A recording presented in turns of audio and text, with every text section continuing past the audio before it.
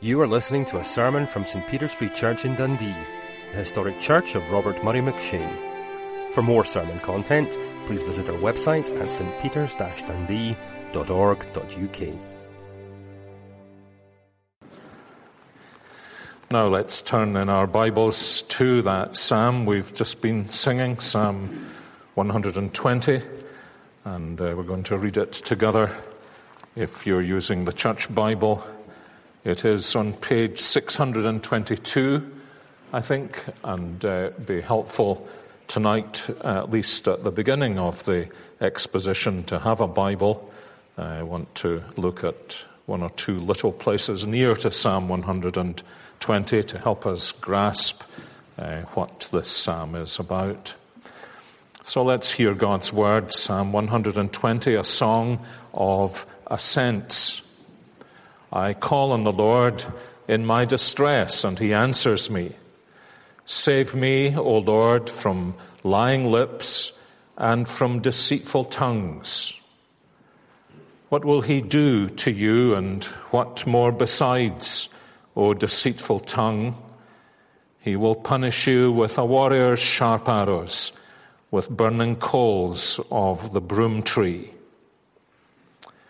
Woe to me that I dwell in Meshech, that I live among the tents of Kedar.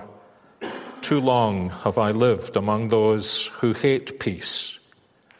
I am a man of peace, but when I speak, they are for war. This might seem to be a rather unusual psalm to choose as a one-off sermon, and that is because it's not a one-off sermon. It's the beginning of a series of sermons that should go on, by my calculation, for about 3 to 4 months. And I want to say something by way of explanation. Series of sermons from Bible books usually begin at chapter 1. And so it may seem a little strange, quirky, to begin a series at the number 120. And you might well think, well, David Robertson, as I think I've got the system, always preaches on a psalm when it's the Lord's Supper. And so this series is beginning near the end, so that by the time he gets to Psalm 120, it should be, I think, about 6 or 7 years further on, and Ferguson is sure we'll all have forgotten what Ferguson said, and the psalm will be completely fresh. But actually, Psalm 120 is the beginning of a little hymn book within the last of 5 books into which the Psalter is divided. Those psalms go from Psalm 120 to Psalm 134. And for any of you who are doing higher mathematics during the course of the week, that is how many psalms? 15 psalms. 120 to 134. And uniquely in the Psalter, these 15 psalms are all united by the same title. You'll see it, we read it here. Doesn't really sing very well, but we did read it, a song of ascents. And if you glance down through 120 through 134, you will see that exactly that same title is given at the heading of every single one of the psalms. Now, there is nothing like this anywhere else in the Psalter. And it's fairly clear that as these psalms, which of course have been inspired by God, but written by individuals, and they didn't fall down from heaven in the order of Psalm 1, Psalm 2, Psalm 3, Psalm 4. Somebody at some time collected these psalms together and put them in order. There is a hymn book. I won't mention it by name in order to protect the guilty, but there is a hymn book that lists the hymns in it alphabetically. You could not do anything dumber if you were composing a hymn book, because hymns don't belong together alphabetically. Hymns belong together in terms of themes and structures and biblical emphasis and so on and so forth. And that, I think, is almost certainly true also of the Psalter.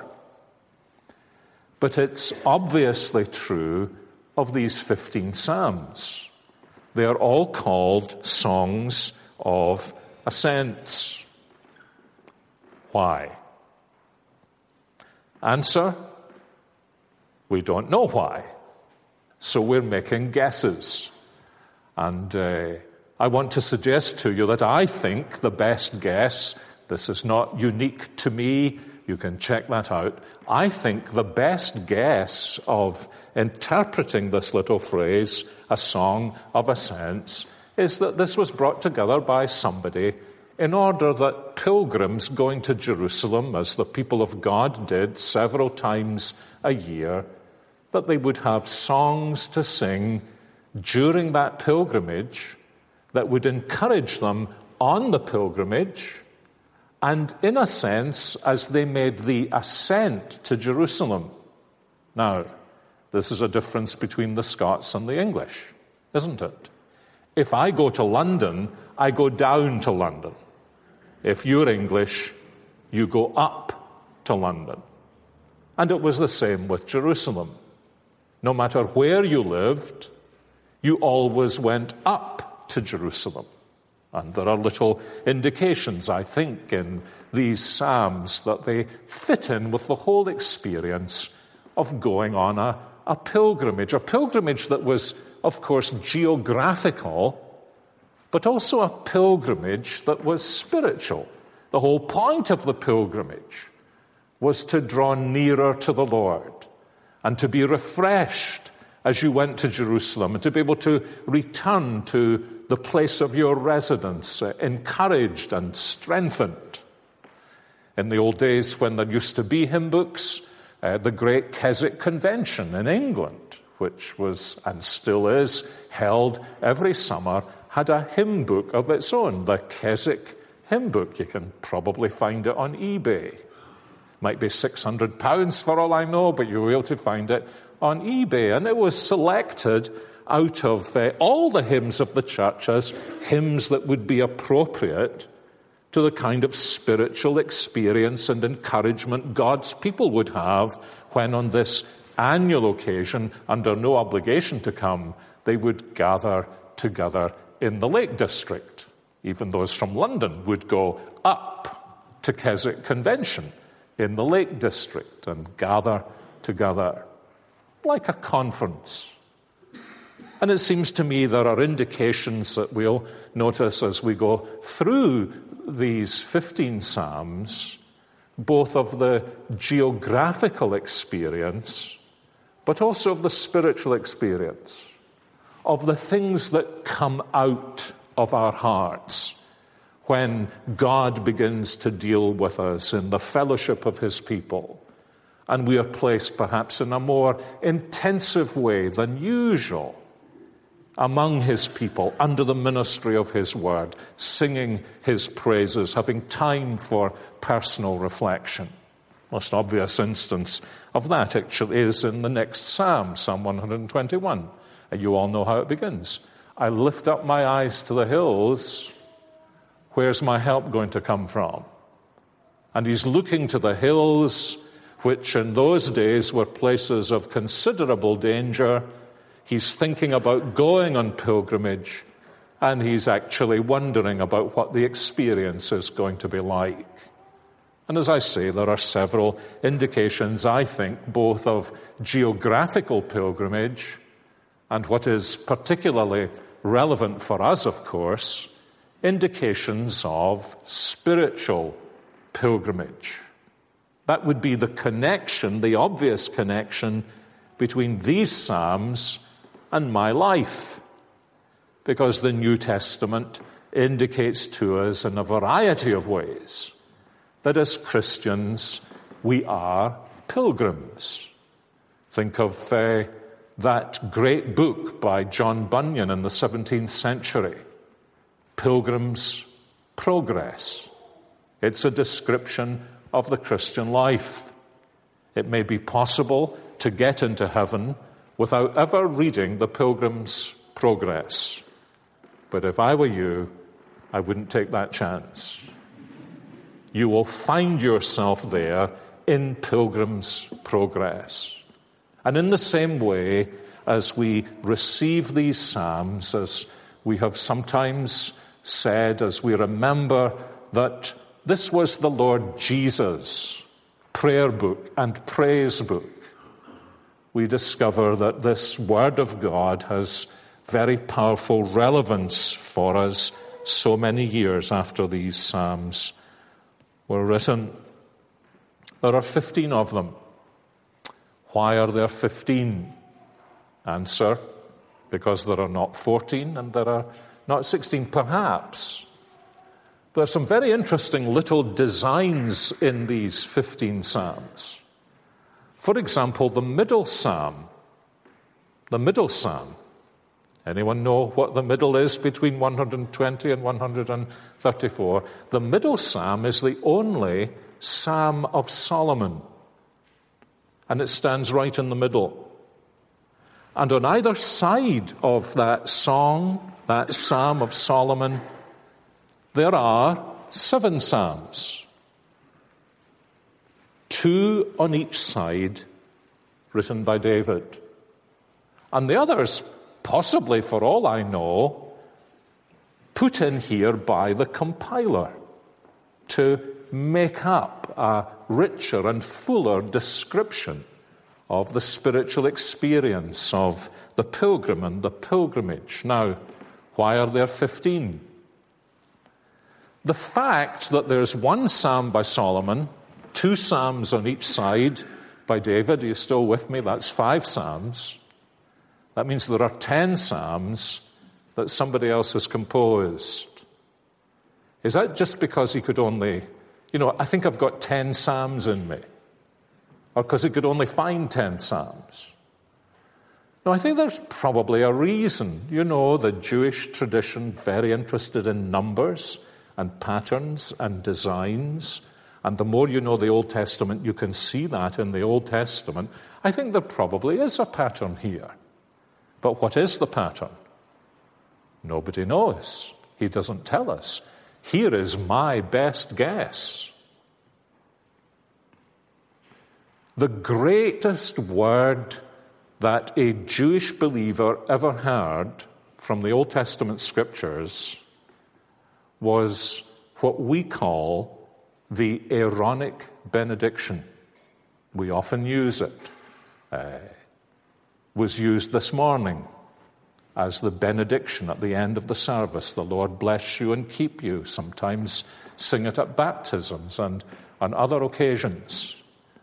Those words would have been embedded in the minds of every single pilgrim who used this hymn book. And if my arithmetic stretches properly, and Will is probably sitting there with his little Hebrew Old Testament on his cell phone, and he'll let me know later on if my arithmetic is wrong. I'm pretty certain there are 15 words in Hebrew in the Aaronic benediction. So have I spent the last week scouring the Old Testament for a verse that's got 15 words in it? No. What is rather remarkable about these 15 psalms, think going to the temple, going to the place where the high priest would pronounce the Aaronic benediction, the absolute climax of spiritual experience. These 15 psalms are peppered or punctuated with the language of the Aaronic blessing, peppered with the idea of the peace of the believer, sprinkled with the idea of the graciousness of the Lord, marked by the idea that it is the Lord who is our keeper. The Lord bless you and keep you. And also punctuated by the notion that what we are going to Jerusalem for, What we long for in our spiritual pilgrimage is to live our lives under the blessing of God. That is what ultimately the Christian life is about. It's about tasting and experiencing and enjoying and being strengthened by the blessing of God. That is to say, the expression of all of his desires to do good to us and to transform us and to enable us to live, whatever our circumstances may be, in the context of his peace. Remember how Paul gives us his own version of the Aaronic blessing in Ephesians chapter 1, that because we have been chosen in Christ, he has blessed us with every spiritual blessing. And here, this 120th Psalm, this is the Psalm for before you even start out. This is the Psalm to help you to meditate on your situation, and meditating on your situation to long all the more for the benediction of God and to be energized to go. You imagine someone has invited you to, let's say, the Keswick Convention, and the week beforehand everything goes wrong. The Christian life is such a struggle. You get discouraged and you get depressed, and you think, I don't think I'll bother going. And then you reflect on your situation. This isn't incidentally an advert for the Keswick Convention. And you say, I think I need to go. That's a great principle, incidentally. So many people make the enormous mistake of saying, I don't really feel like going to church today. But you see, if you don't drag yourself to church, then you're not going to experience the blessing that God might give you there. That's the point. And so tonight we're drawn in very simply to what he is to say about where he is in his spiritual life. And so he begins with a little description of his situation. I think we can put it like this. Spiritually, he feels like an alien resident. He belongs. He has a right to be here, wherever he is. But so many things in his circumstances have made him feel he doesn't really belong. Now, he puts that, I think, by using two picture words or metaphors. You will notice them in verse 5. Woe to me that I dwell in Meshech, that I live among the tents of Kedar now. Where on earth are these places? Does he have two homes? Well, the interesting thing is, he says, this is where I live. But one of those places is southeast of the Black Sea. So that's way up there somewhere. And the other place is between Egypt and Edom. So that's way down there somewhere. And so he's using these well-known places as metaphors, as pictures of what it feels like to live here. You visited somebody last week. They had 19 children. You went home, and your wife or your friend said to you, what was it like? You said it was pure bedlam. Pure bedlam. But Bedlam was a hospital, Bethlehem Hospital in London, begun in the Middle Ages, for the insane. That's where that language comes from. So if I said to you, did you fly to London? You would say, no, you've misunderstood. I'm using Bedlam as a picture of the experience to help you feel and imagine what it was like. I don't know what the equivalent in Dundee is, but there's bound to be an equivalent. When I was growing up, it would be, I'm a Glaswegian, it was like being in the Gorbals. Or if you were in Edinburgh and Raploch or one of these places, it's It's language everybody apparently recognizes for a place where things are spiritually turned against believers. These are pagan places, wild places. And the fascinating thing is, it looks as though although he is living in the land of promise, even among professing, believing people, he feels as though his situation is one that is inimical, hostile to living a life that glorifies God and finds encouragement.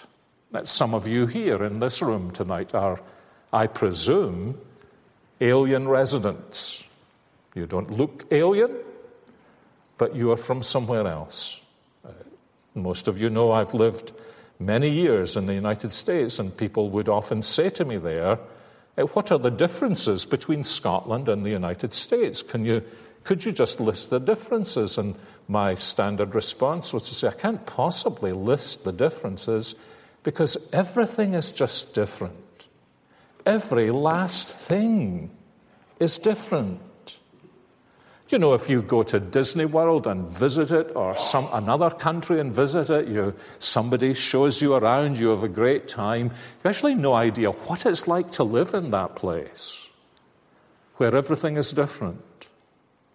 That's why people have culture shock. That's why missionary societies put a lot of effort into helping people go somewhere else, semi-prepared, and then a lot of effort into bringing them back to a different culture where they're going to go through what used to be called reverse culture shock.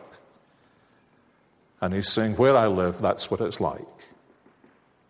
Absolutely everything about my life, at every single point of my life as a believer, it's different from those who are not believers. And he's living in a time and in a place where that has turned into a certain level of hostility. And so he says, in this situation, he says, in the very first verse, I'm calling on the Lord because I am in distress. Now, what he's saying is that you find yourself in a situation where there is such an antipathy to the life of Christ that you feel almost claustrophobic. You're in a situation where you think there is nobody in this room who is going to stand with me. And the doors close around you and the people get near to you. And it doesn't matter what you do or what you say, you know that anything you do that is for the honor of the Lord Jesus or say that will speak well of him is going to evoke hostility from them. And that's the situation. I'm sure my experience as a minister is no different from other people's experiences as a minister, but on occasion I may have taken a funeral for some distant relative of some family member in a church and turned up for the service and realized I was in a bricked-in room. And I've thought you can sense it in the atmosphere, especially on such occasions. I'm on my own here. There is going to be no lift here, no hope here of the gospel. We've all been in this situation. Some of you may be in this situation just now, where you are, where you work, in your neighborhood, where you live, perhaps even in your family, where you are conscious of the claustrophobic opposition just to what you are as a Christian believer. And that's the situation in which he finds himself. Same language, I think, very picturesquely used by Jonah when he's down there near the bottom of the Mediterranean in the belly of the great fish, and he calls to the Lord out of his distress. There was no evening service in the belly of the great fish. There was no morning service in the belly of the great fish. There was nobody to help him. He was on his own. And there seemed to be no way out. Sometimes as believers we're in precisely that situation. It evokes the same response. We can desperately call out to the Lord. And that's the situation in which he is before he actually steps out the door to join the friends on the pilgrimage to Jerusalem. And he's probably very tempted to just give up the whole thing because he can't see any light ahead at the end of the tunnel. Now, one of the things one needs to say in this connection is that's an authentic spiritual experience of God's people. And we need to understand it. There may be occasions, like the disciples in the boat, where they found themselves in distress and thought there was no way out. And that's where he is. And in the strange providences of God, that's sometimes where Christian believers are too. Now, in that situation, the thing he focuses most attention on is the opposition that he experiences. And he's quite specific about what is distressing him. You'll see it in verses 2 and 3. He's in distress, but what kind of distress? Well, he tells us by the way in which he prays to be rescued from this distress. Save me, O Lord, in particular, from lying lips and a deceitful tongue. Now that's interesting, isn't it? He's not experiencing physical persecution. So these are words that come home to us. And actually, by and large, in the world in which we live here and now, whatever happens in the future, this is the way in which opposition manifests itself. It manifests itself by the hearts of those who are antagonistic to Jesus Christ, expressing that antagonism through their lips. Now, if you're my generation, you remember that the great struggle for the church in the 1950s was where people were so apathetic. I remember hearing those words when I was a young Christian. The problem is we try and communicate the gospel to people, and they're so apathetic, they're so disinterested. That's not similarly the case today, is it? We are much nearer this today than we were in my youth. The Prime Minister naively makes some general comment about this is a Christian nation. And the opposition pours out. The usual suspects, the intelligentsia and the leaders in the arts. And they are no longer just shrugging their shoulders and saying, well, who cares? No, they are putting pen to paper or finger to computer and shooting their arrows. And it's the same in every context in life, isn't it? Whereas a number of years ago, people would just shrug their shoulders and be apathetic. And some, of course, have the kind of odd, perverted courage to speak out against Christ. That's one of the new things of our generation. People used to never dare speak out against Jesus, never dare speak out against Jesus. But it's now Muhammad they wouldn't dare speak out against. And they're quite happy to speak out against Jesus and anyone who is connected to Jesus. And we're living in a time and in a situation where simply to mention his name. You know, as a young minister, I asked my first boss in 1971, what do I wear? He looked at me as though I'd come from the moon, his clerical collar. I could walk down Buchanan Street in Glasgow. Our church was in the middle of Buchanan Street in Glasgow. I could walk down Buchanan Street as a boy minister, 23 years old, one of these collars around my neck, and look people in the eye. And they would avert their gaze, many of them in embarrassment and shame. You do that now, you're likely to have your head bashed against the wall, aren't you?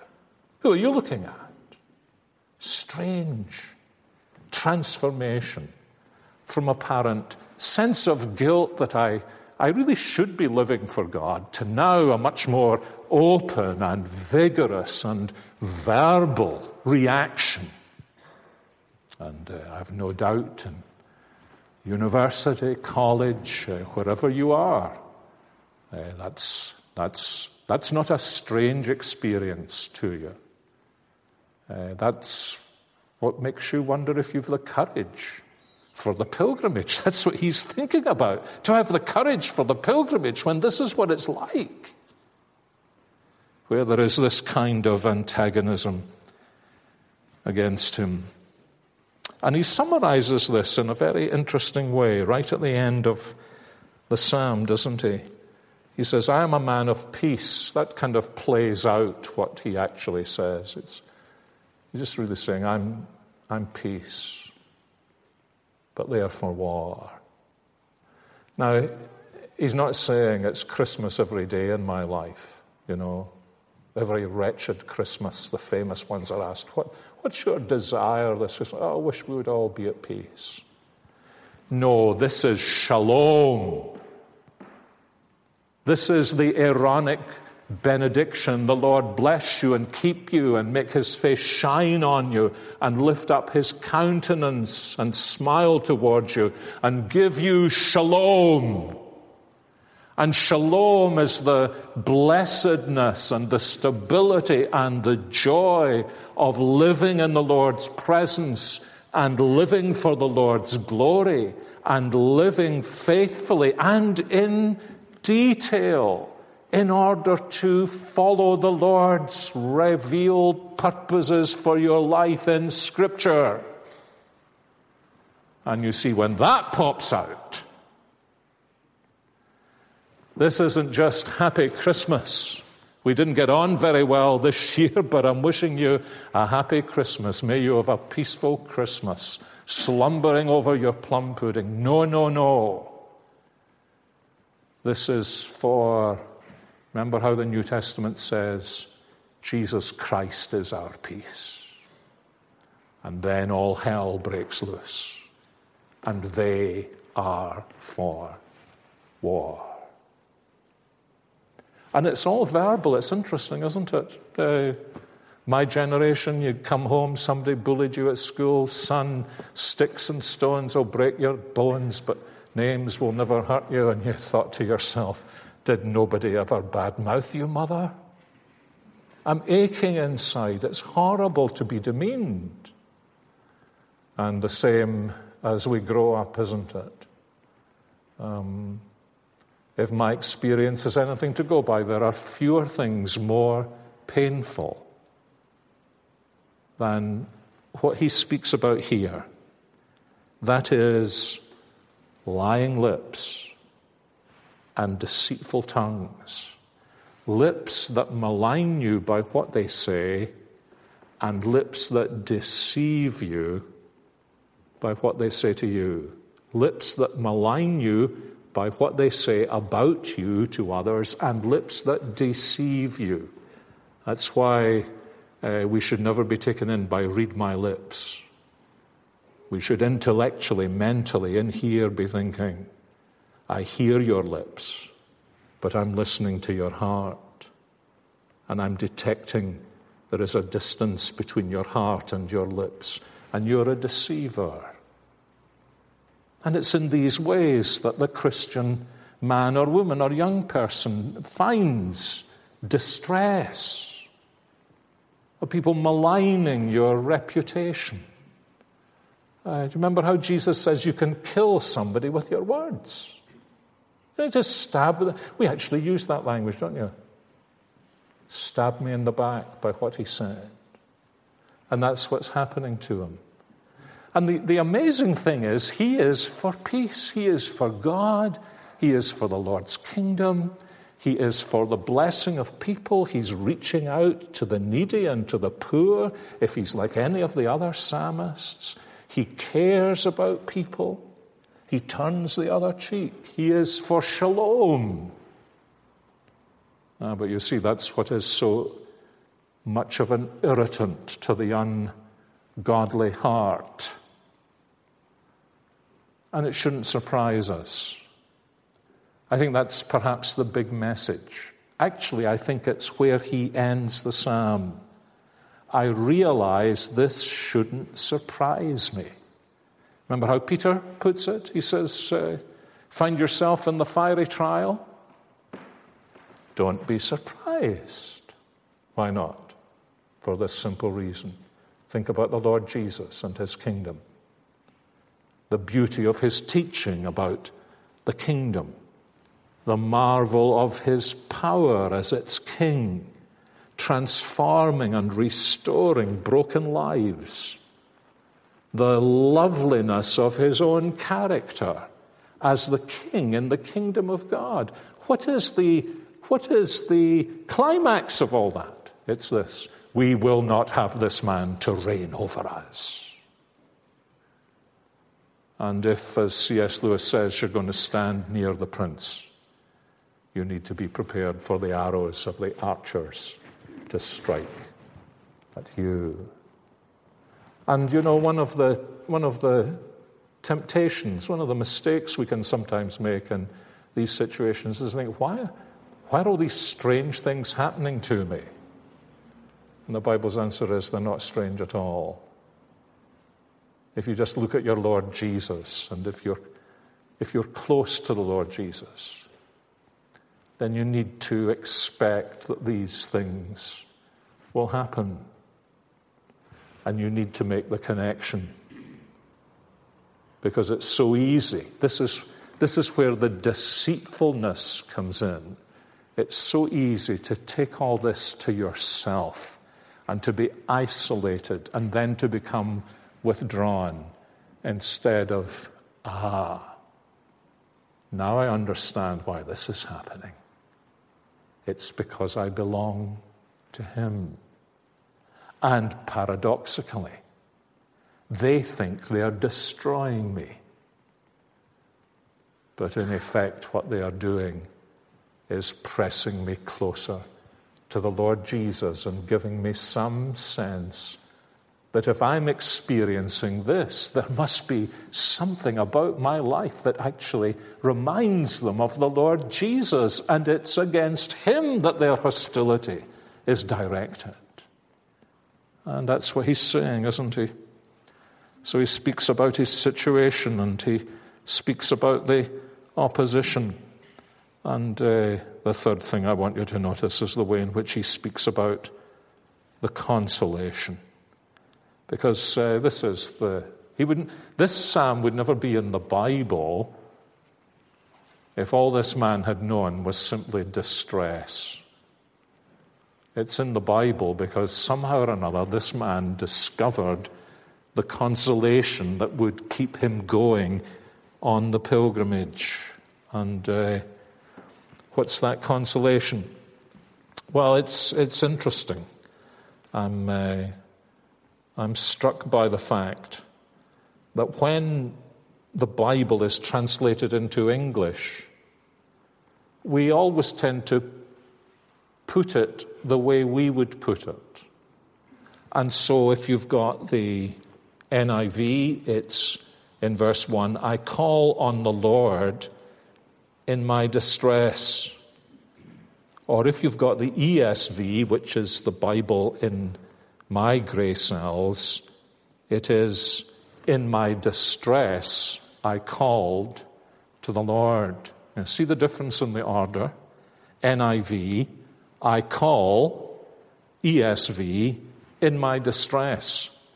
In terms of the order of the Hebrew, neither of them is right. It's kind of interesting. What the psalmist actually writes, first of all, is on the Lord. And I think by translating it this way, the translators may just have missed something quite important. That his eyes are not on his distress exclusively. His heart is not just calling out, But what has begun to fill his horizon, and the reason he says at the beginning, I call on the Lord in my distress, and he answers me, and then he goes on to describe what the distress was, the reason he has the Lord at the beginning is because when his eyes were fixed on the Lord, the distress that was real was cut down to its proper size. I don't think I have any money on me, but I often think, I take the smallest coin in my pocket, and if I bring it near enough to my eyes, a couple of cucumbers on my eyes, I wouldn't be able to see an elephant. And sometimes distress can be just like that. All I see is the distress. All I see is these people, and they are giants. And if I lie awake at night thinking about them, they are 7 feet tall, and I get smaller and smaller and smaller. And he's really saying there's only one way to deal with this.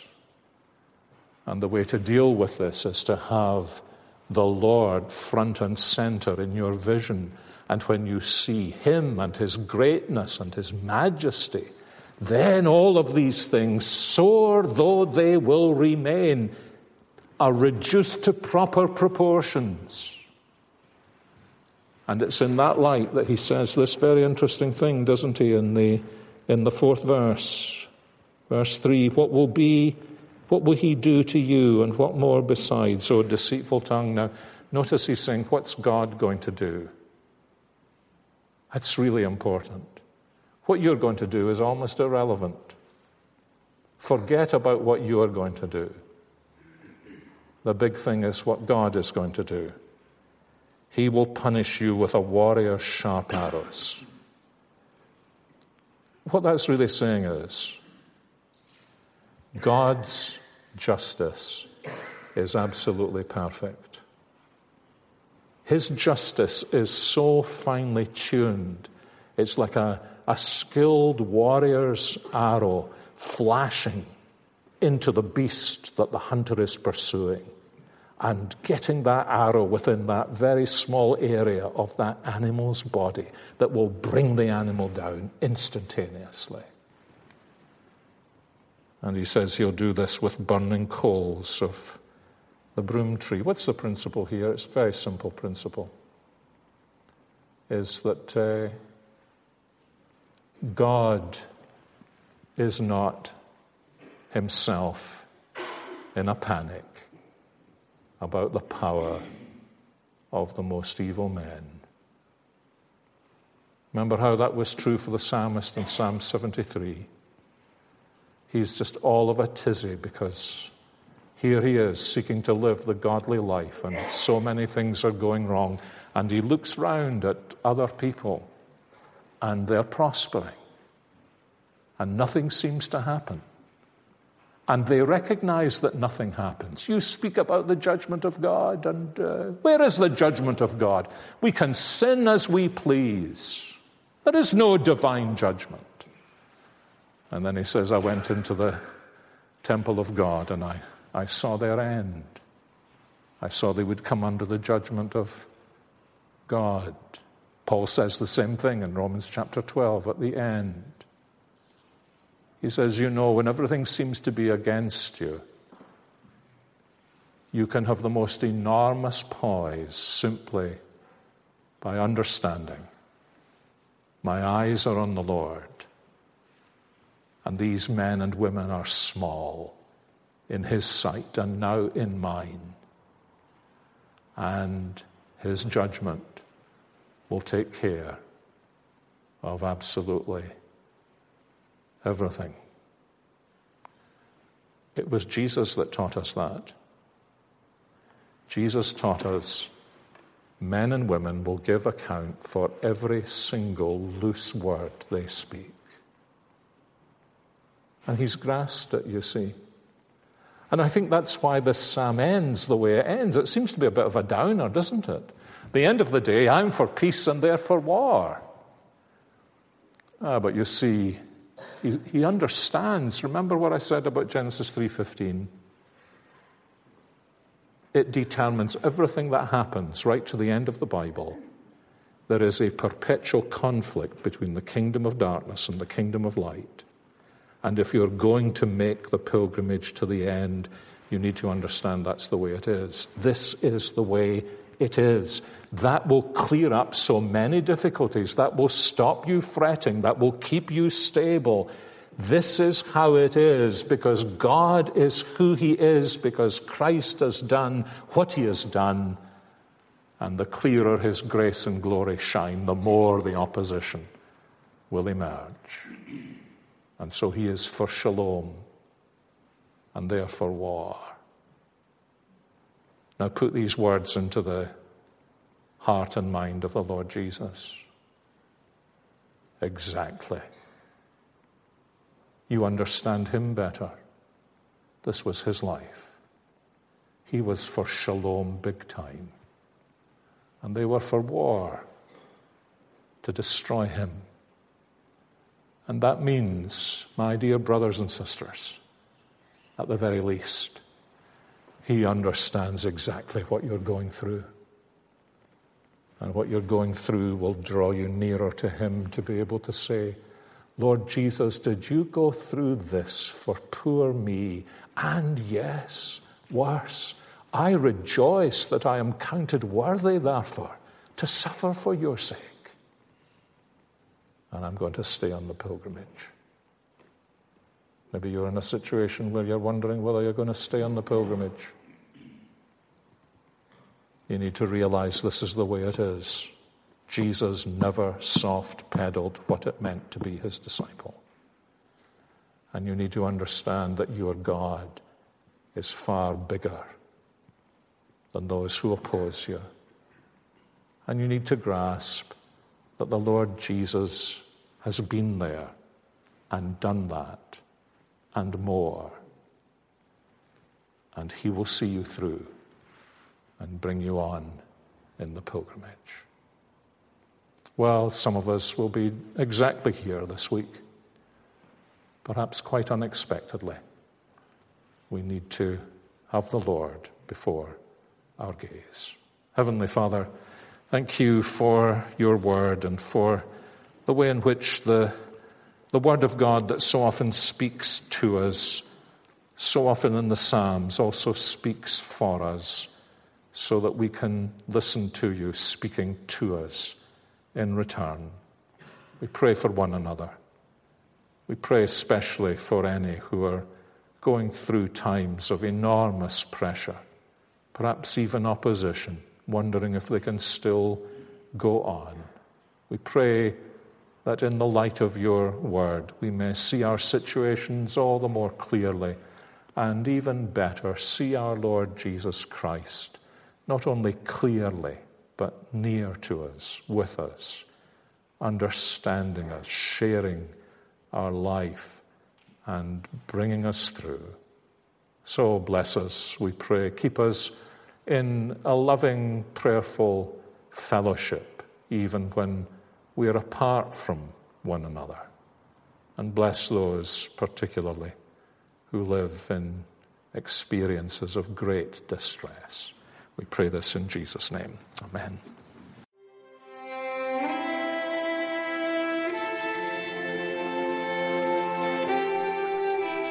Thank you for listening to this sermon from St. Peter's Free Church in Dundee. If you found this sermon has been helpful to you, please help us to continue building up and assisting the people of God. Visit our website at stpeters-dundee.org.uk. For information and training on persuasive evangelism and how to share your faith biblically, please visit the website of Solas, the Centre for Public Christianity, at solas-cpc.org. Once again, that website address is solas-cpc.org. Thanks for listening.